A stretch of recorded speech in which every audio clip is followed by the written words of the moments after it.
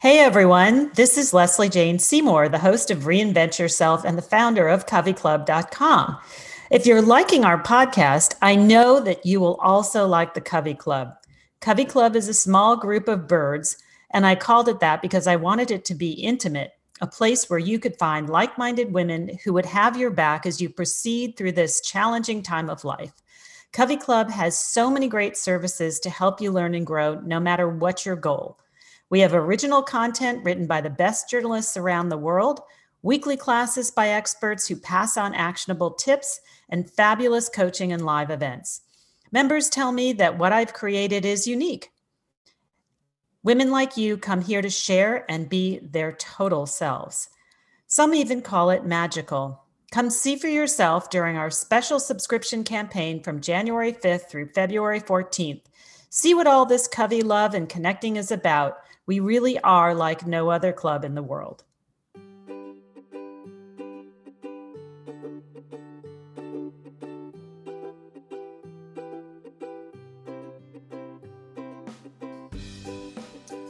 Hello, all you reinventors out there. This is Leslie Jane Seymour, and I am here to bring you one of those people who some people just make their way through different reinventions. That's what we find over time. And Marguerite Streicher is one of those people. And she grew up in Pennsylvania, studied in Berlin in high school, didn't know any German, but was thrown in over there and learned German.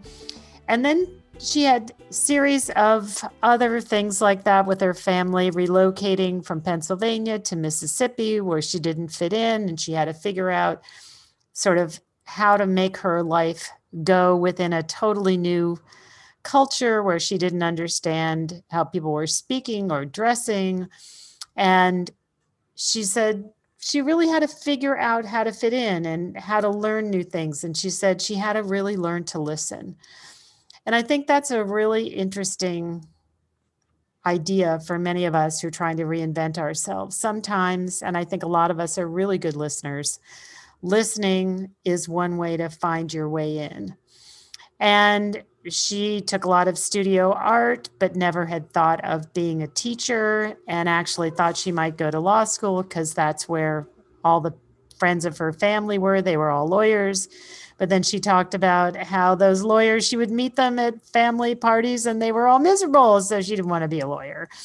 Anyway, it's a long, twisted story that eventually leads her to New Orleans, where she opens up a gallery and she becomes a very well-known galleryist in New Orleans and has a son and has to deal through a divorce and being a single mother and how she did that. And of course, during Katrina, it's a long story about what happened to her home and all her art. She had just moved it all home in order to protect it. And of course, it was the home that flooded. Anyway, it's a long, interesting story. And through it, she decided to go back and get her degree in nonprofit management, and then ended up finally at Habitat for Humanity. And so it's a long, twisted, winding road of somebody who is always learning, always interested, always finding the next thing. She worked for a conveyor belt company in North Carolina too.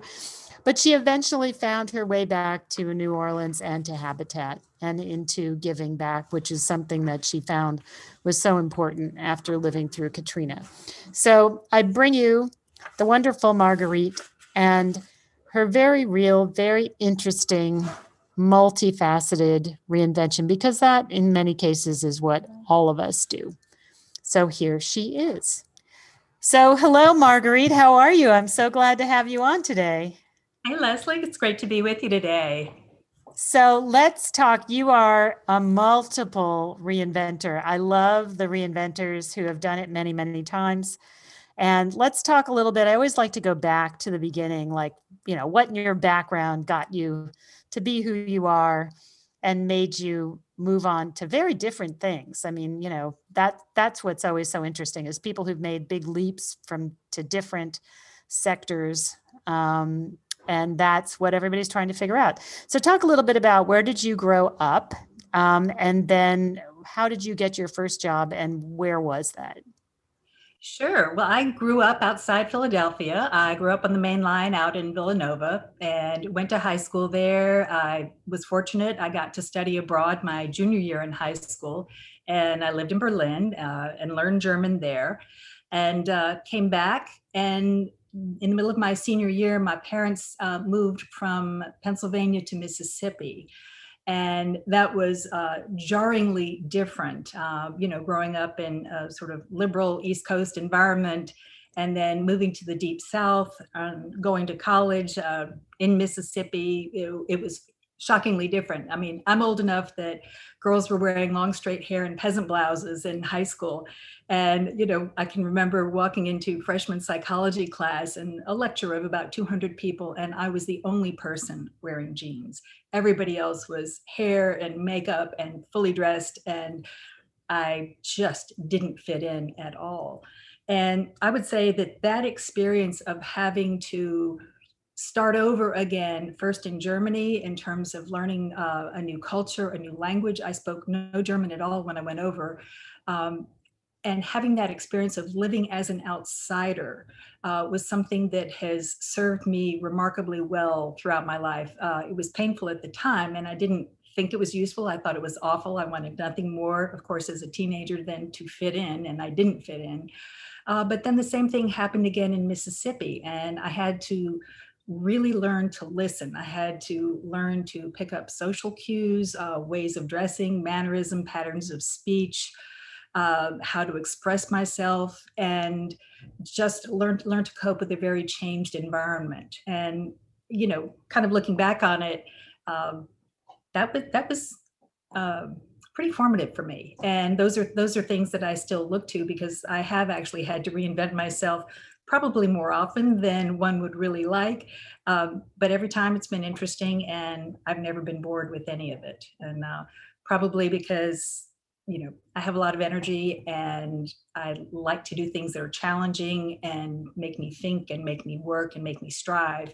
And once it gets too easy, then I'm ready for the next chapter. So you sound so much like me. It's so bizarre. I didn't know you had that in your background, because I was a Navy brat. And so we were moving all the time and thrown into things in the middle of the year and having to adapt. And I totally understand that. That's so interesting. So let's talk about after school. So after college, what did you start out doing, and what was your trajectory there? And then when was your first big career change? I thought, well, I had always taken a lot of art. I had taken a lot of studio art starting from the time I was quite a young child. And I took some studio art in college and a little bit of art history, but I wasn't an art major. I never aspired to be a teacher. I didn't even know what being a gallerist or an art dealer was at the time. I was actually a German, French, and English major, and with a minor in political science, and I was planning to go to law school. And then, of course, after I graduated, I started thinking further about it and hanging out with some of my parents' friends who were attorneys, and none of them loved their work. I mean, they literally, every single one of them, I probably was talking to the wrong people, because I now know many attorneys who absolutely love their work. But I was exposed to a rather limited number of attorneys, and, only in a few fields. And I was just overcome with this thought that, oh my God, I can't do this. I don't want to do that the rest of my life. I'd be miserable. But then I had absolutely no clue what I was going to do. So I went to work for a friend who owned a bookshop. And I love to read. I'm a voracious reader. And I literally didn't take a paycheck. I just got paid in books. And I was living at home, so I could do that. And that was my first job. And I worked at that for a while and kind of figured out, okay, this isn't really working. And I went and got a real estate license. But again, it wasn't something I had planned. It was very much, it was more reactive than planning at that time. And I was offered the opportunity to work for my uncle, who was a real estate developer in Northwestern Florida. And he was a tough guy. He was hard drinking, poker playing, deer hunting, kind of Mississippi guy, but very old school in the sense of his word was his bond. He could, I don't know, knock back half a bottle of whiskey in a night and still remember every number and everything that was said. And he started teaching me about business. My cousins were not interested in business, and I was. So he became my first real mentor in business. And he taught me how to structure deals, how finance worked, because I had taken no business classes at all in college. And he gave me a seat at the table. So I was working with a group of older men. They were all the developers and his partners. And they put up with me because they had to, because he was the senior partner in the venture. But he let me hear it and take it in. And then periodically he would invite me into the conversation and say, well, what do you think? And I learned to kind of stand and present an idea or a thought that didn't necessarily go along with what all the guys were saying. And that was a big experience too. Just learning how to think about money, how to think about objectives, how to work with the team so that the person who's best suited for a particular task would be given it, even if they were junior or senior, or maybe it wasn't their regular title. So again, that being flexible and doing things differently was sort of, that was another layer of learning for me. And I worked for him for several years and loved the work. It was incredibly exciting. It was a time when that part of Florida was just beginning to boom, and there were investors coming in from Europe. Money was flowing in. People were doing deals. And it was a really exciting time to be involved in that kind of work. And along the way, I needed to make a trip to New Orleans. And I had been told by one of our investors, hey, there's this art dealer you should meet. And he said, you need to talk to him. He might be interested in investing in the project. So I called on this guy, and he was an older man. He had a very heavy Eastern European accent.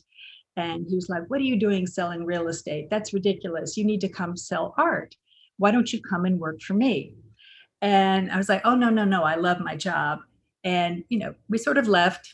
But then I started thinking about it, and I thought, wow, selling art, I had never thought about that as a career. I was intrigued. So I called him up and said, tell me more. And he said, well, look, you don't know anything. And that was true. He said, you probably need to go study at Christie's or Sotheby's for a while. And, I'll send you to school, but you have to commit to working for me for at least 2 years afterwards. And at the same time, I was getting a little restless in Destin. I found it was a very tiny community at that time. I had no privacy, and I tend to be a very private person. And it was like, okay, I need a change. I need to do something different. And so I said yes, and I packed it up and I moved to New Orleans. I had an experience that was pretty awful at that gallery. This guy, it turned out to be very much a predator sort of personality. He often hired young women. He particularly girls from the country who might not have family or means to stand up to him, or resources, or a way out. And I know I was lucky to have avoided that. But he, I started working there in the gallery, and I ended up getting accepted in the Christie's Arts course in London. And I said, okay, I got accepted. I'm ready to go. And he backed out on the deal.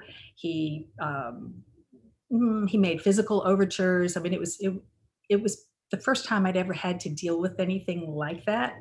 And I was really not prepared for how awful it made me feel. I felt like, did I encourage him? Did I make him think that? You start to blame yourself for any piece of it. And of course, I wasn't to blame in it, but that was my much younger self then. And anyway, I finally got out from that and got myself to London and had a wonderful year there, really learning art history, learning decorative arts, and having access to all the collections and auctions that they have at Christie's. And there was a wonderful, wonderful formative experience. And then when I came back to New Orleans afterwards, I decided to get into business for myself. I had met a lot of art dealers, and as one often does when young, you think, well, I could do that. I could do it better than that person. And of course, I had a lot to learn, and I decided to go into business for myself. So I started on a shoestring. I had a friend who was an artist, and she and her husband had an upstairs space in the central business district, but it was in an old townhouse, and it was on the second floor. And my friend said, look, if you will show our work, you can have the front half for a gallery and you don't have to pay rent. I was like, I can work with that. And I set up shop and, started finding artists, and that was the beginning of it. But after about 3 months there, I realized it was really difficult to run a business with very little capital, and also without having a street presence. And the building next to us was for sale.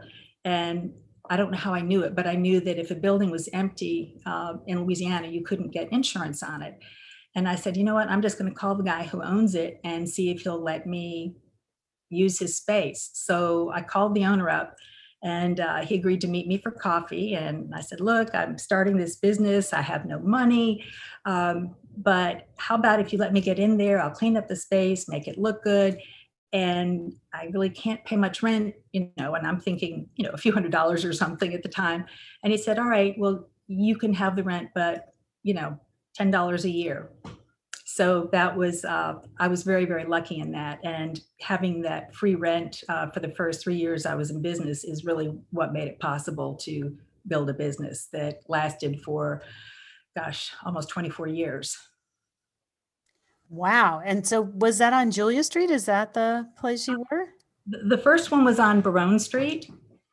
And yeah, and the owner of the building finally sold the building. Actually, no, I think he died, and it went back to his other partner, but who offered me the same deal. But anyway, at a certain point, I figured out it's like I needed to move to Julia Street, where I'd be more in the middle of things. So were you 24 years as an art dealer altogether, or was that just in that one space? Or altogether, I was, I don't know, 3 or 4 years in that first location before I moved to Julia Street. And then I was in 2 different locations on Julia, but just 2 blocks apart. And so what was it like being an art dealer? How did you like it? What were the ups and downs? What was the good part? What was the bad part? The great joy in being an art dealer is, for me, it was all about finding the art and getting those introductions to new artists and figuring out what would be a fit with my personal aesthetic, what would work with the other gallery, artists that I was showing, what did I think might sell in New Orleans. And, I have a very particular taste, and sometimes I wanted to show things that I knew they wouldn't sell. So when I was actually writing my plan for the gallery, I was like, okay, I'm going to give myself two months a year when I just show whatever I want, and I'm not going to worry about whether it sells. I'm just going to show something, an emerging artist, or something that's really, really challenging and kind of out there, just because it's worthwhile. And so when I was planning each year, I would try to structure the calendar in such way to, that I could balance, all right, something where I probably wouldn't sell it, but something really, really interesting and wonderful.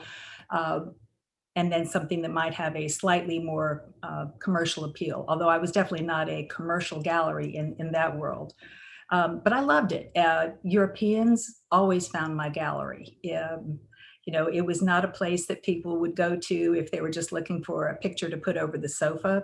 I rarely worked with decorators. I was a failure at that. I tried to, but I didn't have the patience to work with, a decorator. It's like, no, I need something a little more narrow or in different colors. And, I understood the job that they were trying to do, but I was like, you don't buy the art last. You start with the art first.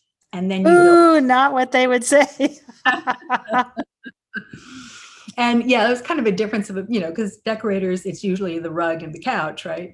But anyway, it was really a great joy. But again, I got into it, but but it was very tough to earn a living doing it. I had an infant son. I was newly divorced. My husband left when my son was 6 months old. And, so I was juggling a lot. And, but I have been really lucky. I mean, opportunities have also come my way. I mean, one day I was at the gallery and I had kind of the baby on my arm and I'm answering the phone, and this sales rep from a local magazine came in, and we started talking, and he said, "Look, you seem to have a lot to say," and I'm like, "Well, whatever."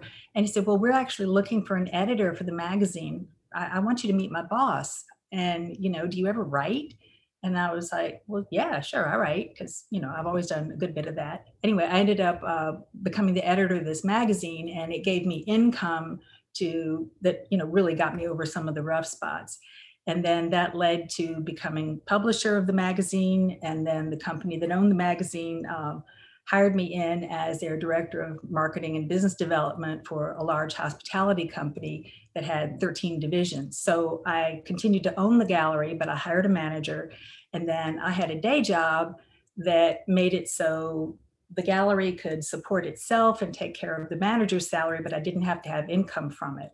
But I still got to have the joy and the fun of finding art, curating shows, presenting a particular point of view, and putting an idea like that in action. And at this other company, I was really lucky. The company was in chaos. It was a family-owned business, and in 3 years, there were 3 different presidents of the company, and they were all different family members. But one thing, caramba! It was crazy. But in that kind of chaos, there is tremendous opportunity, because basically they were busy dealing with their own dysfunctionality and I could do whatever I wanted. And there was no one telling me not to do something a certain way because, well, we've never done it that way. And so I got to put together promotions and develop advertising and turn a tourist magazine into more of a coffee table piece. And that was a great joy. I love graphic design and I love print. I'm old school. I still love something in the hand and good print.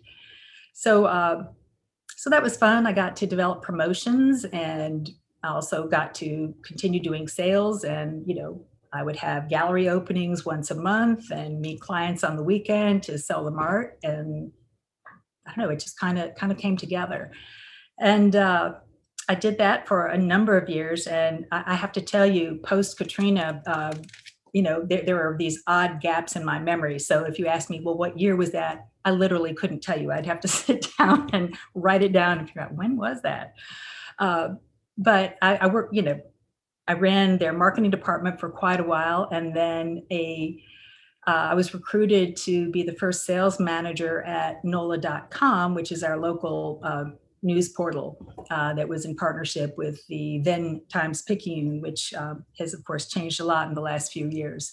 But that was early days of internet. And again, it was an opportunity to reinvent and carve out a new space because nobody had ever done it before. We didn't know how to sell it. There weren't any rules. You'd call an ad agency wanting to, schedule a meeting with the media rep, thinking you would meet with 1 or potentially 2 people, and there would be 30 people in the room wanting to learn, all right, how does this work? How do you measure it? What does it cost and why? And so it was fast paced, and it was a very exciting time to be in the business. And I did that for quite a while until my ex-husband decided to sue for custody, and I really became unable to function at an executive level. I was under so much stress. My ex was not only an attorney, he was also a judge. And in Louisiana, politics is everything. And I felt very disadvantaged in terms of how I was going to manage the custody suit. And I was really stressed. I wasn't sleeping, and I wasn't effective at work. And my boss, who was a wonderful man, who is still a lifelong friend, said, you need to go. And he didn't fire me. He gave me the opportunity to resign, but I needed to be fired. And I took some time out to regroup and deal with my custody suit and was able to retain custody of my son. But that was a constant for many, many years. My ex wanted to go back to court at least once a year on something. He never won any of the more than a dozen times I had to defend our custody situation, but it was tough. And but again, it teaches you some toughness. It teaches you how to deal with adversaries who you think are more powerful than you are, and you find, okay, if I am persistent and thorough, I can prevail. And it wasn't about me having more money. It was about just grinding through it and not giving up. And it was important, and I know a lot of women can relate to that. Let's see. So that got me through NOLA.com. And then I ended up being recruited to work for a company that's based here in New Orleans that's a global manufacturing entity. They produce modular plastic conveyor belting for every industry. And they created the category. And that's, it's enough to make your eyes glaze over and roll back in your head, but it's a highly technical product. And, I had no engineering in my background. I was very light on business courses. And this company was engineering driven. And I was hired as a business development analyst for the global packaging team. And my job was to figure out how to penetrate new industries and identify opportunities. And I learned that, engineers are great guys, but they have a hard time networking and closing sales. And so that was my piece of it. If I had it to do again, I wish I had more finance in my background and more Excel. I had to teach myself how to do that under pressure and on the job, and I wasn't very good at that. So things that should have been the easiest part of my job were hard for me, and things that some of my teammates struggled with, they were easy for me, and I tended to discount them.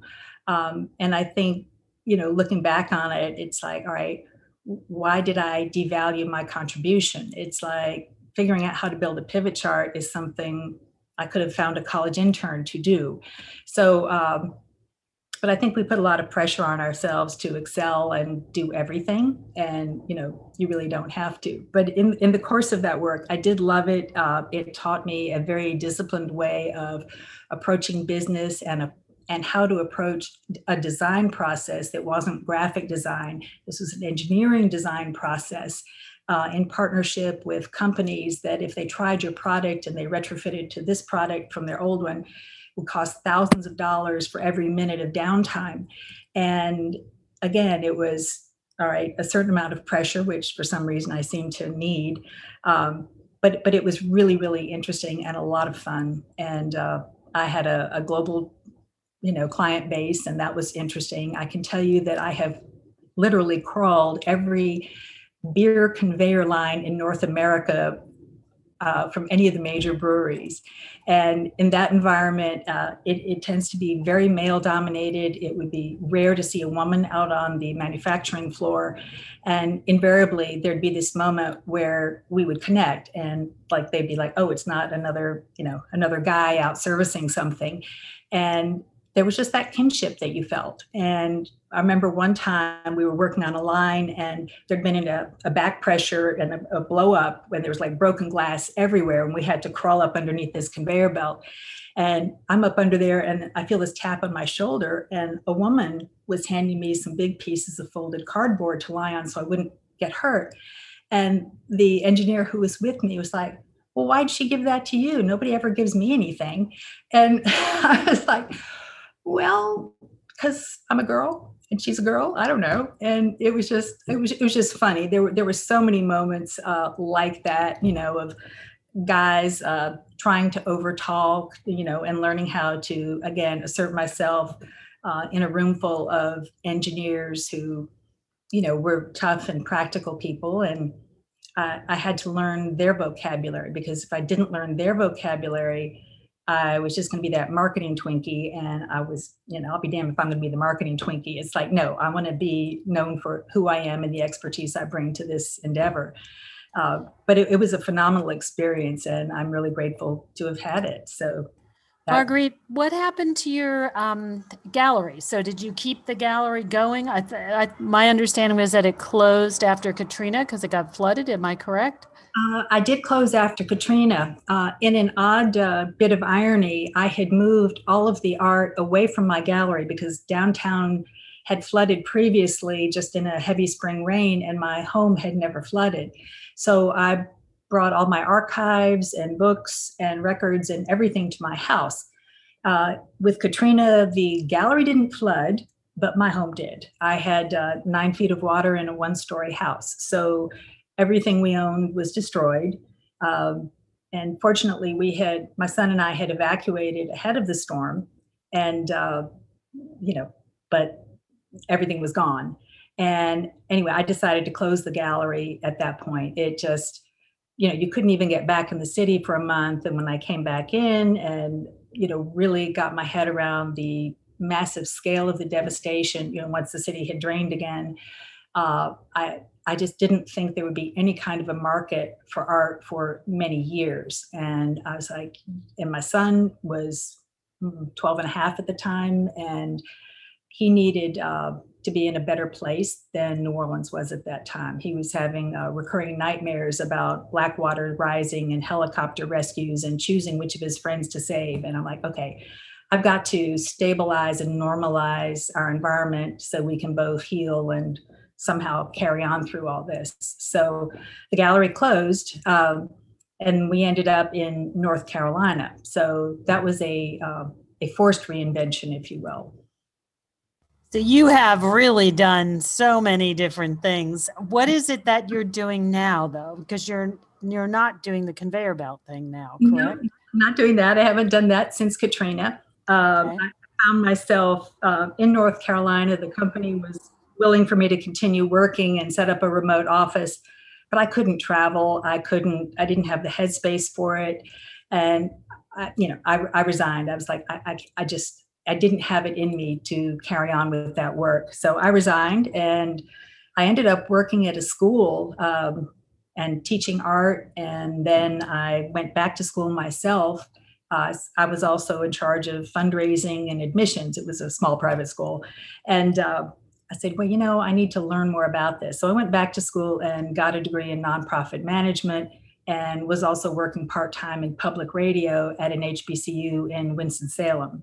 So getting into the full nonprofit work, and certainly Katrina played a huge role in that, because it was a complete reset in terms of how I thought about need and opportunity and resilience, because, I knew we were lucky. Yeah, I mean, we lost a house full of stuff, but no one in my family died. We were able to start over. We were able to do that when thousands and thousands of people in New Orleans were not. And seeing what people went through and how they suffered, and how there was no access to anything that people need in any kinds of services, I just said, you know what? I can't go back to a corporate job after this. I have got to do something to help make this a better place. And, before Katrina, I think we all like to think of ourselves as, decent, caring people, but I had no notion of how privileged I'd been, my own white privilege as a part of that. Working at an HBCU was certainly an eye-opening experience. And, it was a time of really rethinking priorities, values, and one's sense of self, and how I even defined myself, because most of us are utterly and completely dependent on our social networks. Only, we may not think we are until suddenly you're in an unknown environment. No one knows who you are or what you've done.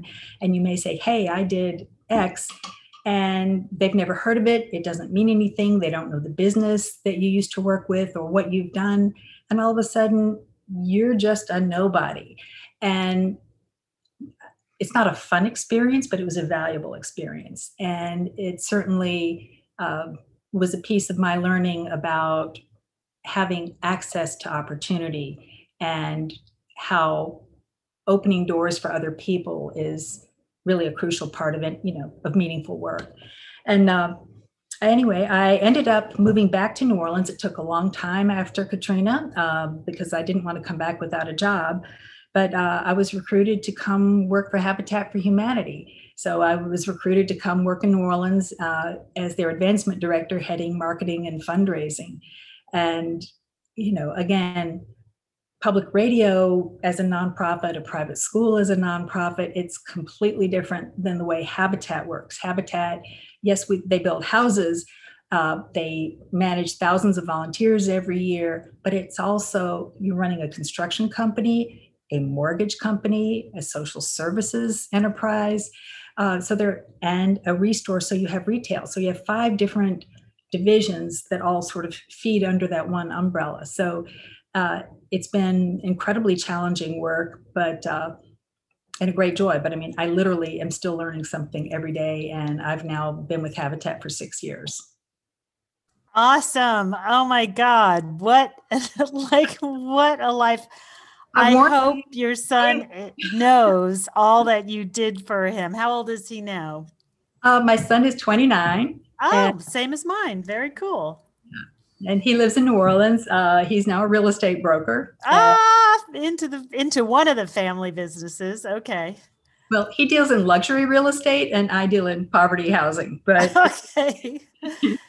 What would you say, because we're coming to a close on our time here, Marguerite, what would you say is, if you were talking to, someone like me or like yourself, who is thinking of reinventing themselves after the age of 40, what are some 1 or 2 tips or tricks to what made you so successful? I mean, you went in and out of many different types of businesses. How did you just give it a try? Were you terrified? I mean, what would you suggest to people? Because that's what's going to happen, especially in our post-COVID times. A lot of people are going to have to rethink what they're doing and what they're going to do in the future. Yeah, absolutely. And right now, I think all of us have to be doing that. And even Habitat we're in the midst of reinventing our business model because so many things have changed because of the pandemic. But for anyone who is facing a life change like that, I think it comes down to, taking that breath and, it sounds hackneyed, but it's so true. It's like, be kind to yourself on that journey because it's hard and it's terrifying and scary stuff. And you want to find good mentors, friends who've walked the walk, who've lived through it. And I remember when I was getting a divorce, my best friend, who's about 10 years older than I am, said, "Look, getting a divorce isn't going to solve all your problems. You're just going to exchange one set of problems for a different set that you hope you can manage better." And that's also true with some of these life choices. None of them are particularly easy. But I think it goes to figuring out what you really love and what you're good at and not discounting the things that you're good at, because there are so many things that, you might be doing every day, just like when I was, networking and talking and, in that sales environment at Interlocks, I was devaluing that skill, and yet none of the guys were able to do it effectively, or very few of them. And it's, I think, finding your strengths and acknowledging them, and then say, okay, where would that skill transfer somewhere else? And, work your network, your friends, and get their view and like, hey, do you think I could be good at this? And just try. When I started working at that radio position, I mean, I was making straight commission on public radio. It was like no money for nothing. But if I hadn't taken that sort of low-level nothing job, I wouldn't have the job that I have today. And sometimes you have to take something that's not where you were or where you want to be to get to somewhere better. Wonderful. Thank you so much. Thank you for your time. And thank you for being so direct and so honest. And that's really a huge help for all of us Covey Clubbers. Thanks, Marguerite. Thank you, Leslie. Thanks for having me on, and I look forward to continuing to follow you. Great.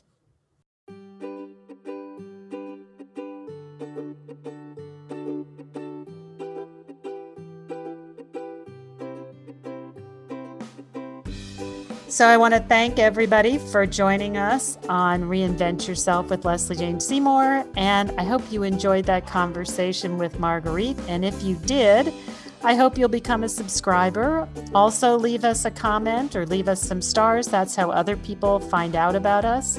If you know anybody who we should interview who is a fabulous reinventor, you can write to me, Leslie, Lesley, at coveyclub.com. And we will pick up the ball and we will chase after them. We are always looking for great inspirational stories and that show resilience and show how you keep moving, no matter how old you are or how many obstacles there are in front of you.